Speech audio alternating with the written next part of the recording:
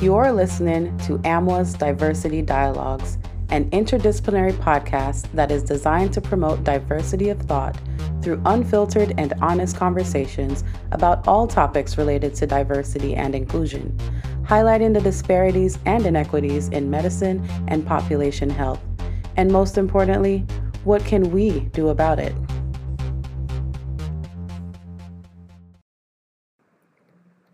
Welcome back to another installment of AMWA's Diversity Dialogues. I am your host, Chyanne Brown.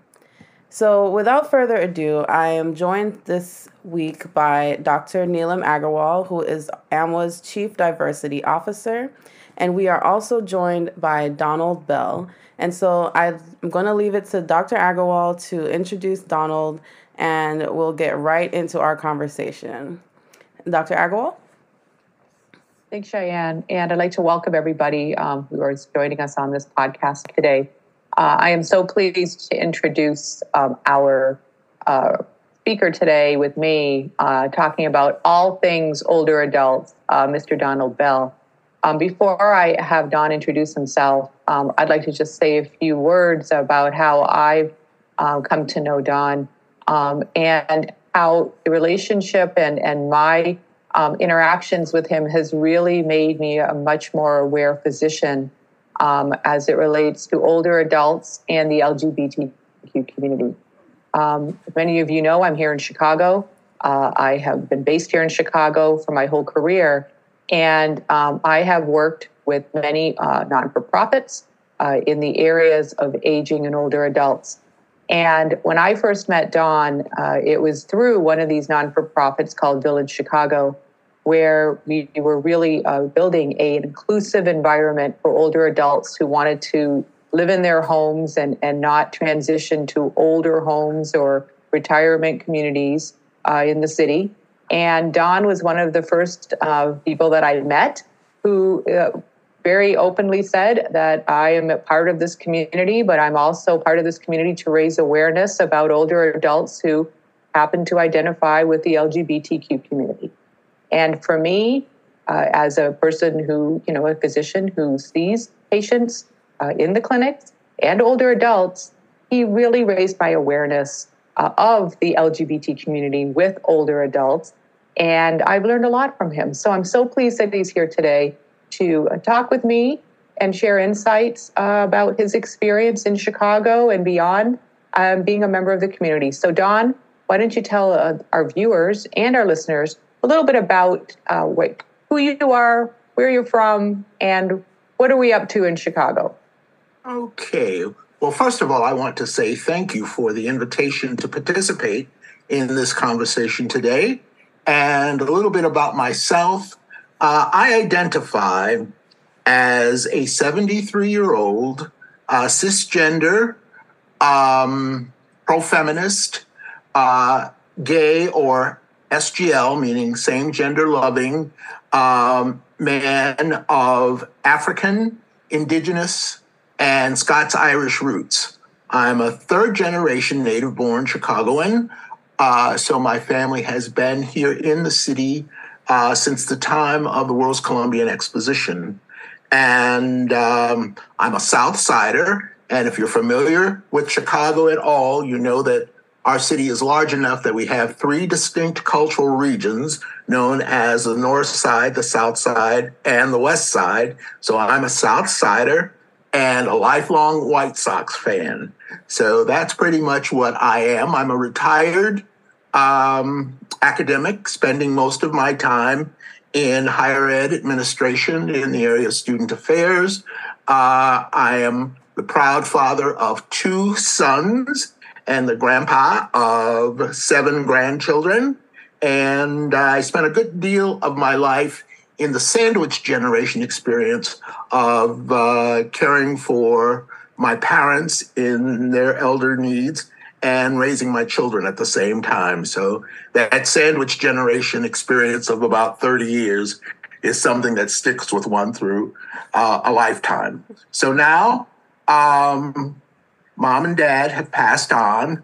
My children are adults In fact, this last month, they've turned 40 and 41. I'm sorry, 41 and 42, and have become much too old to be identified as my children. So, but I love those grandchildren. Grandchildren are very important. They're your natural allies against your children. So we always value our grandchildren. And that's what I do, except in this stage of life, I've become a very active advocate and activist for those of us who are in the aging generation. We are experiencing things differently. This certainly is not my grandpa's aging experience or even my parents' aging experience. Things have changed as we've come into extended longevity, as we've come into changes in terms of our social dynamics and political dynamics, as we are surviving not one, but three different threatening pandemics or epidemics, as we are dealing with what it means to be at this stage of life at this time. I've spent a lot of time working on that. And so that's how I come to this. And that's how you and I have ended up working together in the past, Neelum, on a continuing basis. And that's why I'm here. You know, I think, for everyone just listening and just listening to Don's, history, you can already see there's so many things that he's bringing to this discussion today about, from his background, his roots, to his work in Chicago. And one of the things I can tell everyone is that Don and I have had discussions quite a bit about healthcare and really thinking about raising awareness in the healthcare system, whether it be with the physicians, the medical students, residents, the existing providers, the older providers. What are the needs of the LGBTQ community, especially when you talk to older adults? We hear a lot, and rightfully so, with our younger adults in the younger communities and our transgender youth, et cetera. But somehow I always felt that when it came to getting educated about older adult needs, there was a lack of education. And it strictly went to medical. It went straight to the blood pressure control, the diabetes control, but the whole social elements and the gender roles and all of that was never taught. So Don, can you share a little bit your thoughts on what you've seen as a patient? Because frankly, we're all patients. You're a patient too. What have you seen in the healthcare system? And what did you like? What don't you like? And where do you see us moving forward? Well, this seems to be a time of tremendous reframing of what medical care is like, what healthcare is like in our country, both from the point of view of practitioners and from the point of view of patients. And in the LGBT community, people have to understand, first of all, who we are and where we came from. Those of us who are members of the aging community now in the LGBT community are a unique group of individuals. We are the people who have lived the entire arc of the civil rights movement and the LGBT civil rights movement. And you have to know where we came from to understand where we are. And I'll give you an example from my own personal experience. As I mentioned before, I'm 73 years old, and I was born on August the 9th in 1949. So I'm a mid-20th century person by birth. And at that time, when I was born, homosexuality was universally against the law in the United States and all of its territories and possessions, very much as it was in the UK and the British Commonwealth and through most countries throughout the world. So we were born criminalized. We were listed in the DSM, homosexuality was, as a mental or psychological condition. And so we were pathologized. And then in most areas of faith and houses of worship, we were told that we were not consistent with the Creator's plan. We did not fit into the sexual binary in the proper way in terms of our sexual orientation or later in our gender identity. So we were demonized. And this is what we were born with. And there were no pride flags. There were no pride parades. There were no SGAs in school. There was nothing along the way to help us know who we were. For most people of my age, we had an awareness very early in life during the developmental experiences of childhood and adolescence that we were different, but we couldn't put a name for it. There wasn't language, there wasn't a word, and there wasn't a place, and there wasn't a social structure to raise us, to bring us into the community the way that normally happens in hetero-identified communities of origin. In fact, we risk being isolated or estranged from both our families of origin and our communities of origin. And so an overwhelming number of LGBT people were separated very early from their families and their communities. So we suffer isolation from that. And we suffer the effects of living a lifetime of being silenced, of being shamed, and in terms of public policy, even attempts to erase us. If you remember the efforts of the Trump administration to remove the LGBT questions that were just to be added to the census, as you look around at different efforts that are being made now to limit LGBT development and involvement in society, that's what we've experienced for our lifetime. So there's been a long term of being silenced. And the only way that we have safely been able to receive medical care or other services all along the line has been by denying who we really were or hiding that. Those of us who were lucky enough to be able to do that.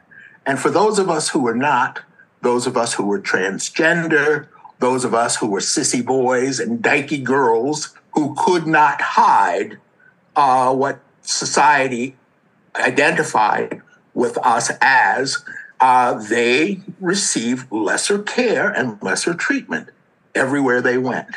So this is where we are, and this is what we've been brought to. And so what we find now is that while there are similarities between the LGBT aging community and the general aging community, yes, social isolation is our number one issue in survival. Sometimes it looks different from us than it does for others. By the time people reach our age group, they've experienced the loss or the death of spouses or partners, lifelong friends, parents, and some of us have even suffered the hardest trauma of all, the death of our children, whom we expected would bury us. A lot of that has happened to members of the LGBT community too, because our expanse is much broader than people assume it is. Mm-hmm. But in addition to all of those things, what LGBT people experience in particular is that in order to get housing, in order to get medical service, they are often forced to go back into the closet, meaning to deny their authentic selves and to deny the social and political advantages that we have made during the course of our lifetimes to come to where we are now. And after a lifetime of being silenced, it is often very difficult for people to full-throatedly say who they are. Mm-hmm. I think the general community might identify, and just thinking about how difficult it is to walk up to someone and just tell them your age. You know, mm-hmm. Well, if you have to walk up to someone and you're seeking a service and you have to say, I'm gay or I'm this, or people wondering about it or whatever, there's reticence to do that because you feel you might be experiencing another set of rejections, that you will not get the adequate service that you are entitled to. You will not get the welcome that you are civilly retired to. You will not get the quality of service that you need if you share who you are. And so what we need are welcoming institutions, welcoming providers to make a difference in that. Mm-hmm. Dawn, there's so many things that in my mind as you were speaking that I wanted to touch base on, because the first, again, thinking about the healthcare system and one of the comments you made that you're just not coming in. People just weren't coming in or going to the healthcare system, that mistrust of the system. Can you tell our listeners the mistrust on what level? I mean, mistrust is huge, but mistrust of not being heard, treatments that are not sanctioned, not knowing how to communicate. What kind of issues for the barrier to come in did you hear about, you experienced, and how have things changed if they have? Well, things have not completely changed. They're in the process of changing. Remember that LGBT people, and particularly LGBT aging people, don't enjoy the same citizenship rights that most Americans enjoy. One, sexual orientation and gender identity is not a protected class at the national level. And so there are inconsistencies amongst states. Here in Illinois, we have complete civil rights. But in most of the nation, while it is possible for us to get married on any day, in 29 states, you can get fired for being gay the very next day. So we don't have the same standing in society that other citizens have. And based on that, we can't be sure that we will be received as anyone else would be received at any office of service, including our medical offices of service. And while we recognize that, say, physicians, for instance, take the Hippocratic Oath, and that certainly allied medical providers subscribe to that same value, we face situations, and we see them in the news all the time, where providers will refuse a service based on their own personal views or their own personal religious beliefs or whatever. And so we're not seeing service as a civil procedure where you promise to meet the medical needs of society as society is, rather than as you prescribe it to be. And that's a huge problem for us. So the risk of being rejected, the risk of not being accepted, is not only something that we have experienced time and time again, but is emotionally triggering for us.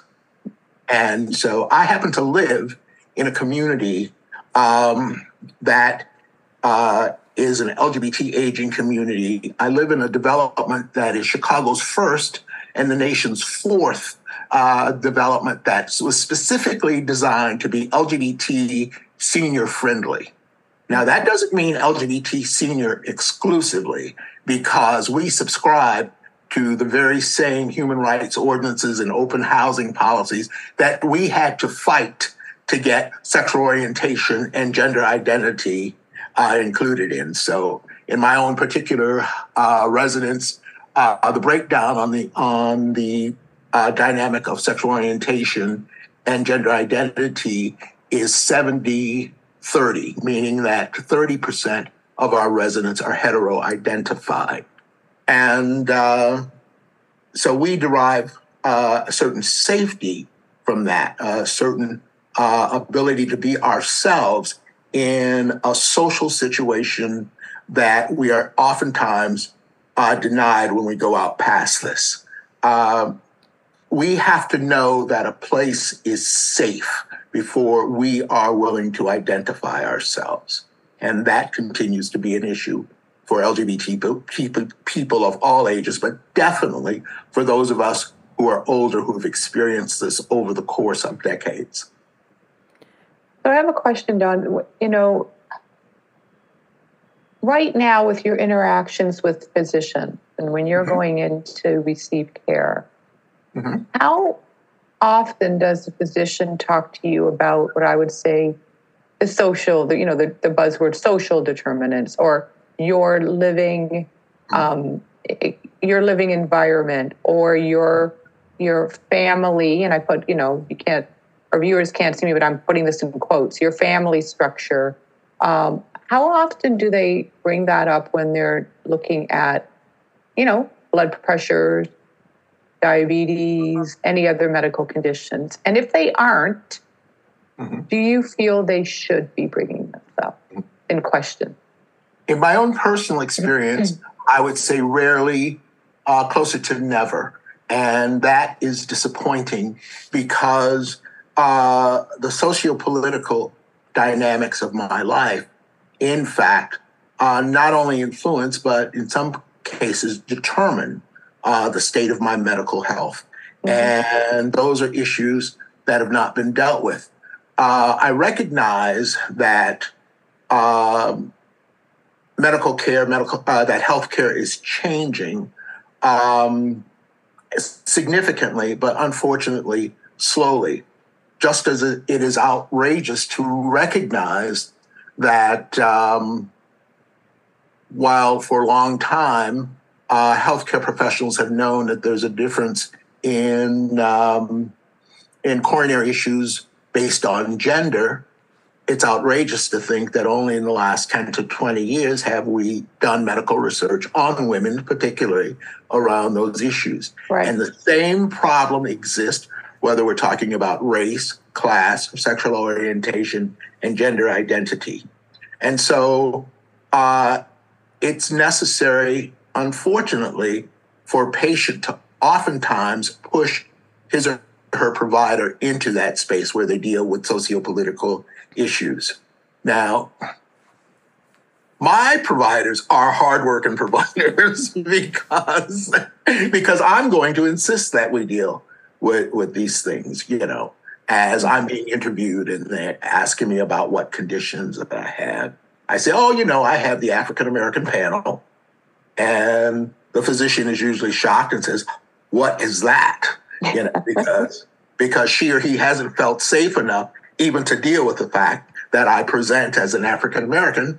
But I said, just the regular stuff, diabetes, hypertension, cardiac issues, And as I had one emergency room physician said, well, I guess you're right. That is the African American panel, And of course, medical research is getting to the place now where we can identify the impact of social trauma on one's medical status. As we have now been able to see the impact of the Holocaust on native-born American successors of those generations of people. I'm sure that one of these days we will be able to see medically the impact of slavery and racism on Black people, and that will ultimately give some important information about the impact of those things on our longevity, on our maternal issues, because they're there. It is outrageous that Black women die at twice the rate of white women without regard to their class or their education or their status nationally across the country. And it is even more outrageous that in Chicago, that figure is 6 times to 1. It's outrageous. But of course, we we still live in a system that's impacted by all of those sociopolitical standards. So we have some of the best medical institutions in the world here. But we also, in the same city, in the same metropolitan area, we have some that shouldn't even be dispensing supplies from first aid kits. And there are whole communities that have to try to survive with substandard medical care. And that's insane. So we have to make a societal decision, an institutional decision, and a professional decision with organizations like yours and the American Medical Association and other allied healthcare professional organizations, that we are going to reach for equity in medical care. I think one of the things that comes up many times when I've spoken to, physicians in general and care teams, when it comes down to asking questions of patients. Obviously, we look at the medical record, and all of us know the medical record is by no means accurate at all. Regarding labs, yes, but everything else, you have to really go through it and talk to people and confirm and double confirm, is this true? Is this accurate?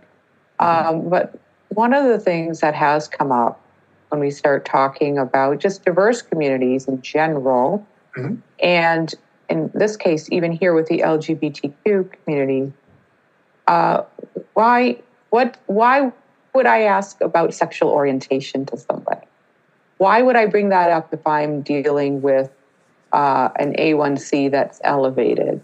And it comes in, should we ask? Shouldn't we ask? Is this offensive to some people? Is it an invasion of privacy?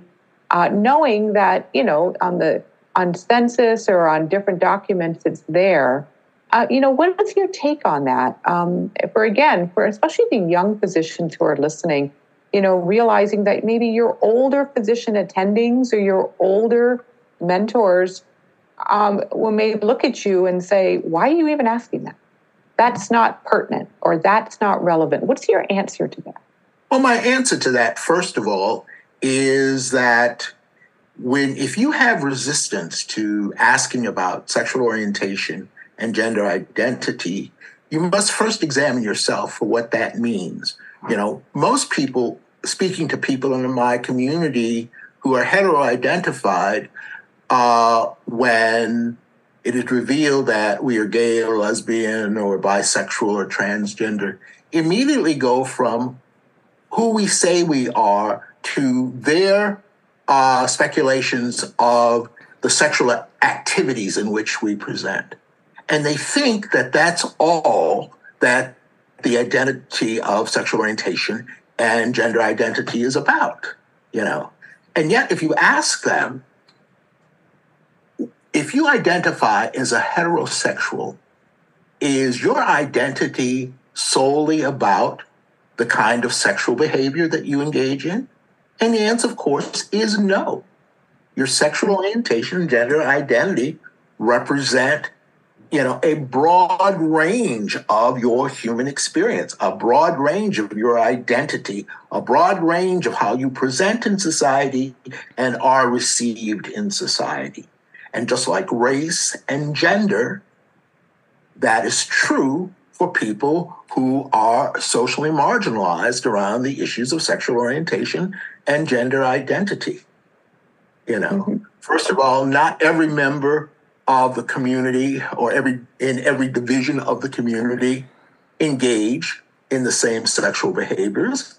But being who you are is more than the sex you have, whether you're gay or straight, and people have to realize that. And I think that's well said. Yep. And it's incumbent upon providers, because they are the professionals, to become proficient in learning who their patients really are and where they come from. And that will benefit all patients, including hetero-identified patients. As I said, I participate in a lot of advocacy, and as such, I do a lot of cultural competency training around sexual orientation and other issues of marginalization with providers. And I was at a session that we were doing with joint providers from UI Health and Cook County and Rush. And a very distinguished senior physician said, I'm not comfortable asking about that. And many people say that, you know. Yeah. But if we are becoming the best professionals that we can be, we have to be comfortable asking our patients about who they are. That's simply what it is. You're not asking to engage in sex. You're not being called upon to judge people. All you want to do is to have a valueless awareness of who people are and where they come from and what their life experiences, because that does a lot to tell you about their medical condition and their medical history, you know. So Chyanne, you've been listening along with me. It's just learning so much, right? Absolutely. What are your thoughts from where you're at? Again, you're younger than I am, and in training. And what are your thoughts from what Don is saying? And what questions do you have for him?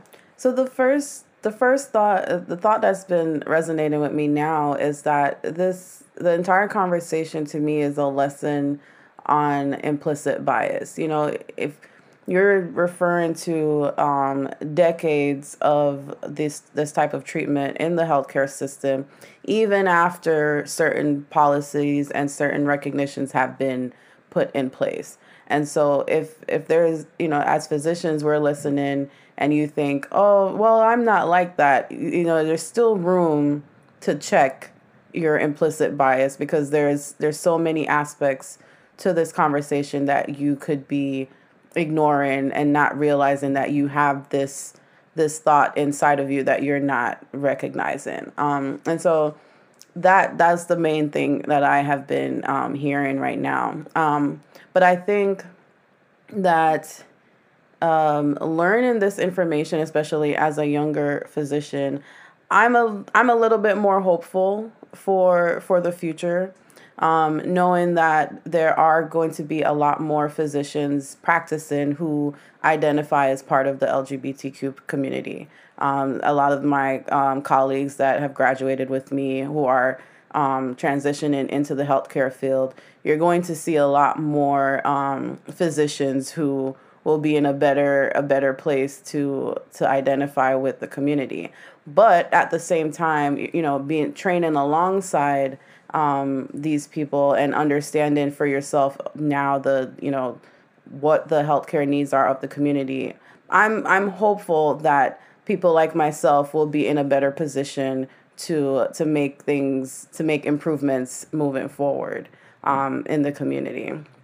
And so, but it's really interesting to learn what's happening. I watched I came across a video for the second time in a few months of a scenario where they illustrated two women who, one identified as heterosexual and the other identified as lesbian, and how the timeline of their lives were impacted based off of certain policies not being in place, certain discriminations that were in place in the 80s and the 70s, where the lesbian couple could not marry, and the partner died before the things were put in place for marriage to be legal, and how the lives of these two individuals went into such different extremes.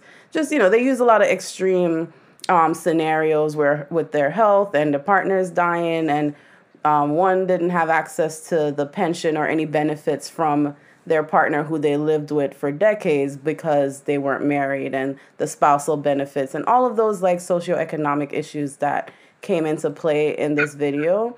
I thought of, going in, like, we don't realize how the elderly community could have ended up in some people ended up in homelessness and in poverty because of the way the system had an impact on their lives. So I'm really enjoying what you're having to say, Donald. I'm learning a lot about your experience from this. Well, I appreciate that. That's important to me. If I may just react to some of the things that you've said. First of all, you represent to me the beauty and the optimism of youth. When I was young, when we were on the lines, we really thought that we could eliminate war, racism, and poverty in the space of our lifetimes. Now that I have more years behind me than in front of me, I recognize that these are not things that necessarily can be resolved in the space of one human lifetime, but certainly it is incumbent upon us to engage actively in as much remediation as we possibly can over structures that have existed forever. And when you talk about implicit bias, we have to recognize that implicit bias is not just personal or individual, but it's structural or institutional.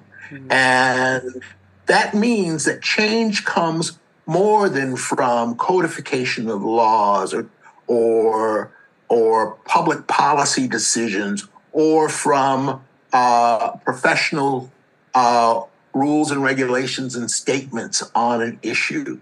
All of that is codification, but change comes not just from codification, but from acculturation.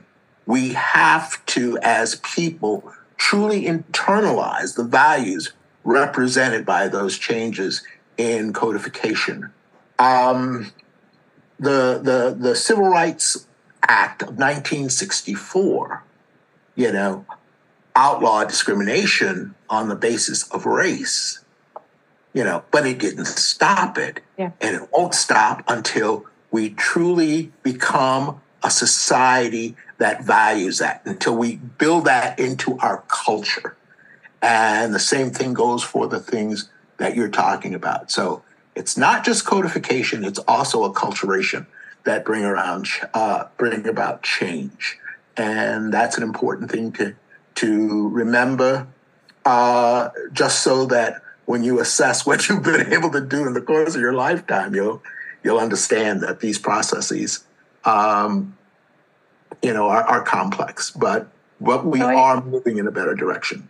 Go ahead. I have a question, because we're going to continue this conversation with you, John, in part 2 of this podcast, because there are some things that I wanted to touch base with regards to the medical conditions that we know are affecting the community disproportionately, raising awareness on that in part 2. And then the other thing is clinical research.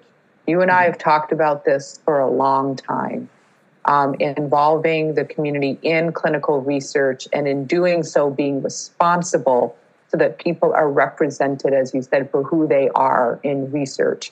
Not just doing the research and putting everybody in the box of male, female, et cetera. No. And so we're going to touch base on that with the second part of our podcast. But before we wind up this session, I have a question that has come up with me from my friends who are providers, members of the community, and the older LGBT community. Do the members prefer to go to providers that are like them? And we hear this sometimes when we do research, that sometimes people will come into research if the principal investigator or the research team looks like the people that they're doing the research with. So what have you noticed in the community here, and speaking here in Chicago, or just even with your colleagues and friends across the country? Do the members of the community prefer to go to providers like them, or go to I'm going to say, specialized providers that are focused on LGBTQ health? Mm-hmm. Well, the community doesn't have a collective standard that represents all of the community. There are cohorts, I'd say, in the community.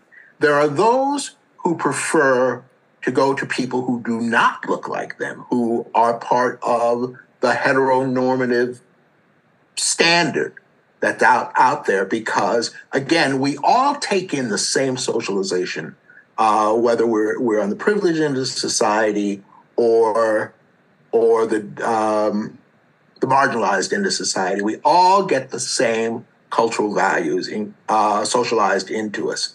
And so that group in the community sees those people out there as the proper people to go to. Then there are those people who benefit from representation. It's important to see LGBT providers for the LGBT community, and that's a big thing. And then there are those who don't care because, other than past the issue of safety, they're not associating their own personal experience with their experience out in the medical world, and that's because they have become used to, after a lifetime of having to swallow all of that stuff down, to swallow it down and not think about it anymore. So yeah, we need some of all of it. Right. And again, something that really fits everybody in the community. I like what you said about there is diversity within the community, and that should also be embraced. And I think that has been one of the hardest things in medicine to understand. Every community, no matter what community you identify with, whether it be here, in this case, gender and sexual orientation, if you will, versus race, ethnicity, there is diversity within that community. Absolutely. And to check yourself, as Chyanne mentioned, what are your assumptions? And therefore, for me, it means ask. I always say, just ask. And if you truly are interested in asking, patients will tell you. They will tell you. But if it's genuine, I'm asking because I don't know. I'm asking because I want to know if this is important to you. I'm asking because it could help with your care. I'm always amazed how people will say, "Okay, I'll tell you. This is what it is, or this is what I'm concerned about."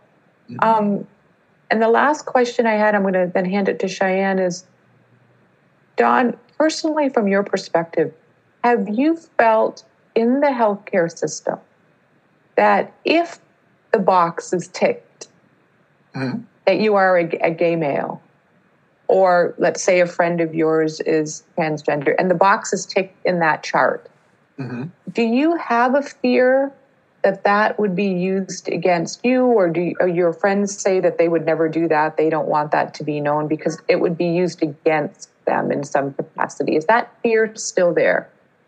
I personally don't have that fear, and I'll tell you why. It's a little complex too.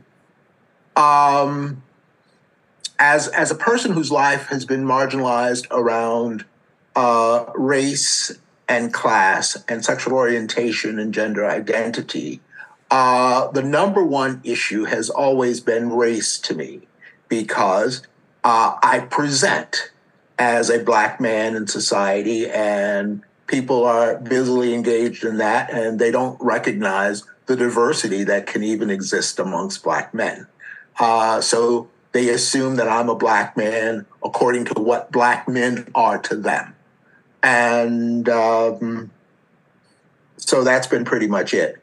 When I identify in terms of my sexual orientation, it seems to have less impact than my racial identity. But for those of us in the LGBT community who are white or white presenting, that may not be the same situation. And I don't know personally, since that's not my experience. But I will say this, and this is what I feel is incumbent upon the providers: to get past this issue What you have to do is to normalize your behavior. Inquire of all of your patients information about their racial or ethnic identity, about their class, about their sexual orientation and gender identity.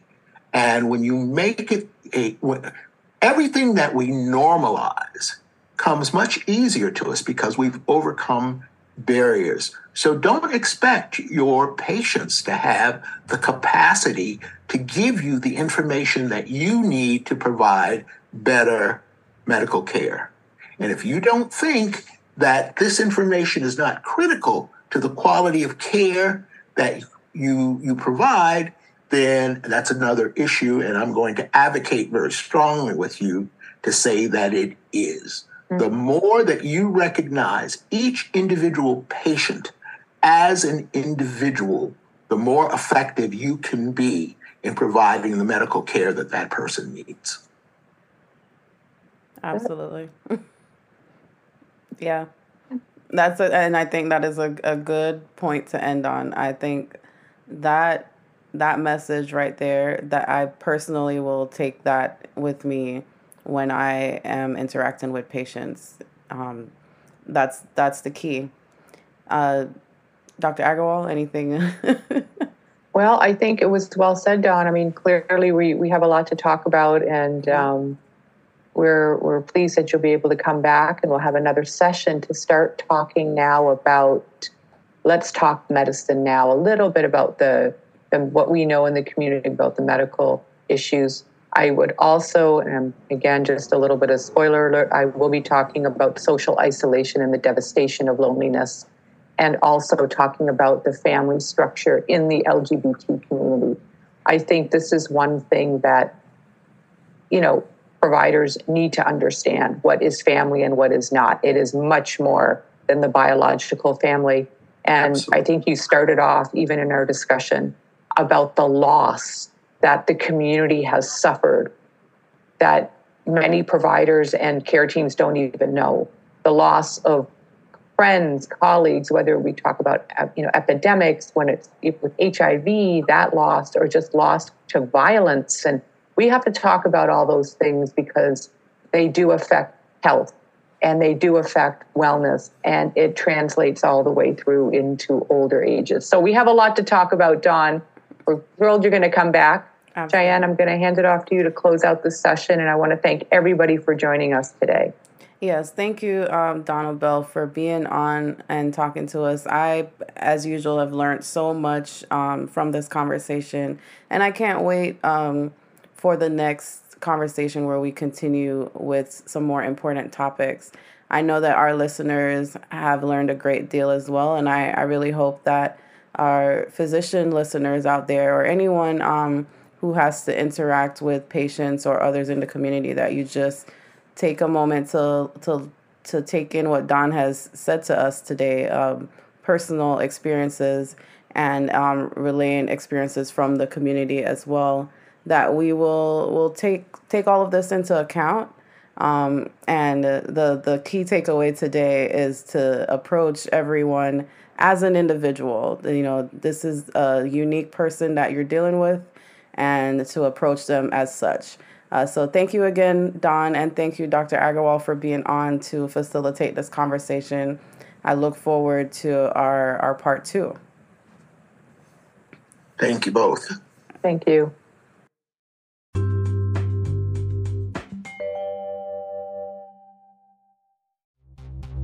Diversity Dialogues is a product of the Jedi Council from the American Medical Women's Association. Thank you for listening.